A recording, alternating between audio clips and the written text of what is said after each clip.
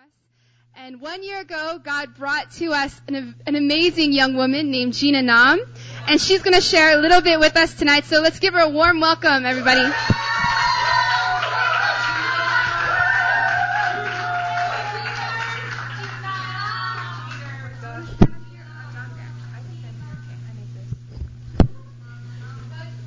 That's right. Okay. So, before oh wow, I can see you guys. I thought, I thought it was gonna be dark. Okay. So before I forget, my name's Gina Nam. I'm a 4-year student here at SNU. I study psychology. It's my second year at school, and yeah, like you heard, I came to Emmaus last year, and I'll be sharing my testimony with you guys. That's right. I don't have a title for it yet. So it's titled My Testimony. So this testimony that I'm about to share with you guys, I'm really excited because this testimony is not about me. It's about God. It's all about Him, His grace and mercy, and His unconditional love for me and all of you guys. So to start off, I was born in Korea, but I was raised in Poland since I was 3. My parents were pretty young, and they were successful in starting up their own business. So from the profits of which, they could send my younger brother and I to really prestigious and international schools in Poland. Like, we were hated by the Polish kids because we were so rich and got the best education there. That's how lucky and spoiled I was. And I always considered myself lucky because I was able to receive this high-class education in a very loving and encouraging community. That was very different from the Korean education system. So I knew that I at least had a chance of a bright future. So I thought, so I thought I was really lucky.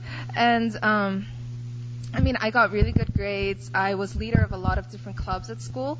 I was senior editor for the school yearbook for 2 years, for the last 2 years of my high school. And by graduation, I was basically the most successful Korean kid in school, which was proved by my SNU and 4-year scholarship acceptance.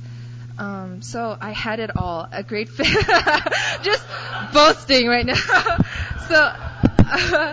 So I had it all. I had a really great family. My parents didn't fight or anything. They were so encouraging and loving. They weren't like Korean parents who were really, Anyways, I'll just stop there. I had really amazing friends, and I didn't have a thing to worry about in the world because I was, I consider myself the luckiest girl in the world who had it all figured out. That's what it looked on the outside, but on the inside, honestly, I was a mess. People say real perfectionists don't know that they are perfectionists, and I think I'm one of them because up until now, I didn't know that, but it's true that until now, I was never satisfied with anything I did. Even the yearbooks that I published, I was like, no, it didn't have the right font in this page or whatever. I was never satisfied. But worst of all, I was never satisfied with myself. I was never good enough for myself or for anybody around me or for the whole world. I legitimately believed that I was so imperfect and incapable that I had done nothing to achieve all the successes that I had. But just because I was lucky, they were given to me. But I never deserved it. And because I felt so worthless and incapable, I didn't feel like I knew who I really was. I was scared also because I didn't know who truly loved me for who I am and not the things I seem to have accomplished. But those were the kinds of deceptions I used to be buried under back then. But once I came to Emmaus and was taught the truth, man, God set me free. I don't know what I was expecting when my friend brought me out to Emmaus the first time 1 year ago. I guess I was expecting hugs because he convinced me the people at Emmaus hugged you all the time and they're really nice. And Korean people don't hug you, so I really missed that. But when I got here, I just remember being so overwhelmed. I had very little religious background. I briefly attended the Korean Catholic Church in Poland. That was when I was a kid, though. And I only went because my parents forced me. But, yeah, and that was it. So when I was put in the middle of this room and people were worshiping, where, young people my age were crying and singing for this Jesus, and listening to messages about a God who kept loving us, chasing us, and talking to us, when I obviously couldn't hear anything. So my obvious and logical conclusion was that they were brainwashed religious freaks, and I didn't care how nice they were or how much they hugged me. I just wanted to get out of here really quickly. So like you heard, that was the first large group they ever had in SNU. So to commemorate that, they took a group picture in the end. But I just didn't like the idea of me being associated with these people. So I said no. I refused to be in the picture. And man, it was really awkward, but I had never said no so many times before in my life. But they kept asking and asking for me to join them in the picture. They just didn't know how to give up. But our God doesn't give up either, because just like he brought me out to Emmaus the first time, he chased after me again through Rona, and then the next week, which was the week of Scandalous Love retreat. Nothing much happened at the retreat except for me just begging to God on the last night. Tears were rushing down my face out of frustration and anger to help me see him. Because honestly, I desperately wanted to believe in him. Because through Emmaus, I learned about a God who loved me so much that he provided everything for me since I was born.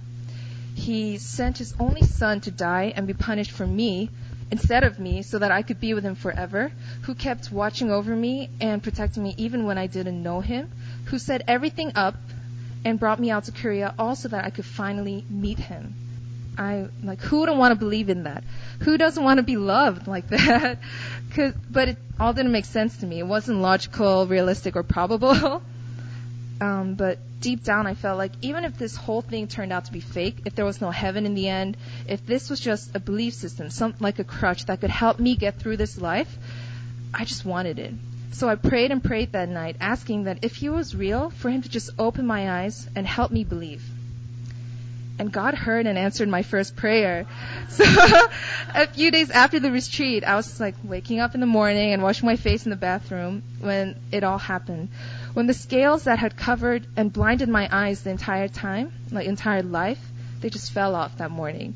And the amazing thing is God didn't have to force me or to do it by giving me evidence so I can logically figure everything out. He did it by just doing what he always does.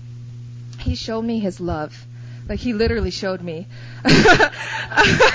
No, seriously, I felt like I could see my whole life flash before my eyes. And I could see things that I had never seen before. I could see him in all the different areas of my life. When I was a little kid and was running around, he was just watching me and laughing at me, whatever. And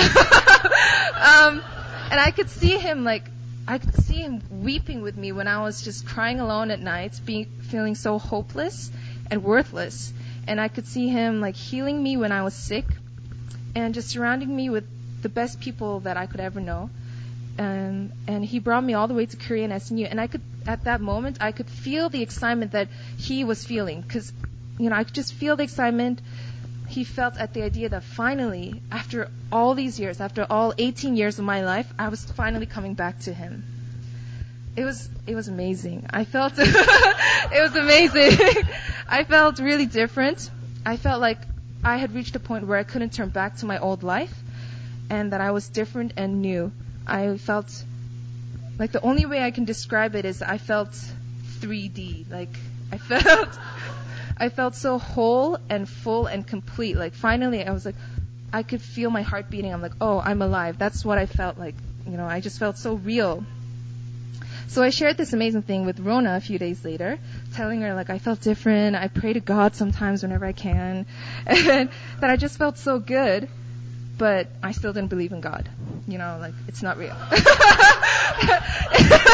It's this is the dumbest part of my life, but honestly, after this amazing thing that just happened to me, I was oh, God did this for me, and now I believe in him and I pray to him, but I just don't believe in him. Because it was stupid and weird, but I knew something happened, but I still didn't believe in God because I couldn't make sense of it.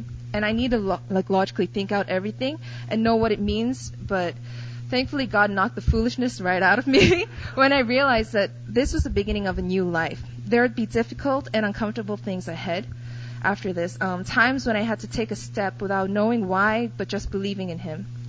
And it all started right then and there with me accepting Jesus, even though I was nervous because I didn't know what life was going to look like afterwards as a Christian.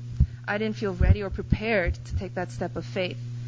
But this was that moment when my walk of faith would officially begin. So right there in the middle of Cafe Grand up in the dorms, Rona held my hand and led me through a prayer where I repented of my past ways and declared that I was a new person, born again, redeemed and covered by the blood of Jesus Christ.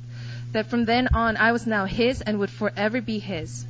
In the natural, I know it might have looked weird, like just two girls holding hands and praying in the middle of a cafe, but I know that in the spirit, heaven was celebrating my return, and that the enemy was being defeated as I chose to stand on the side of victory with God for eternity.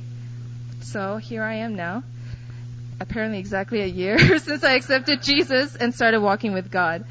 And to be honest, like, it wasn't the easiest year.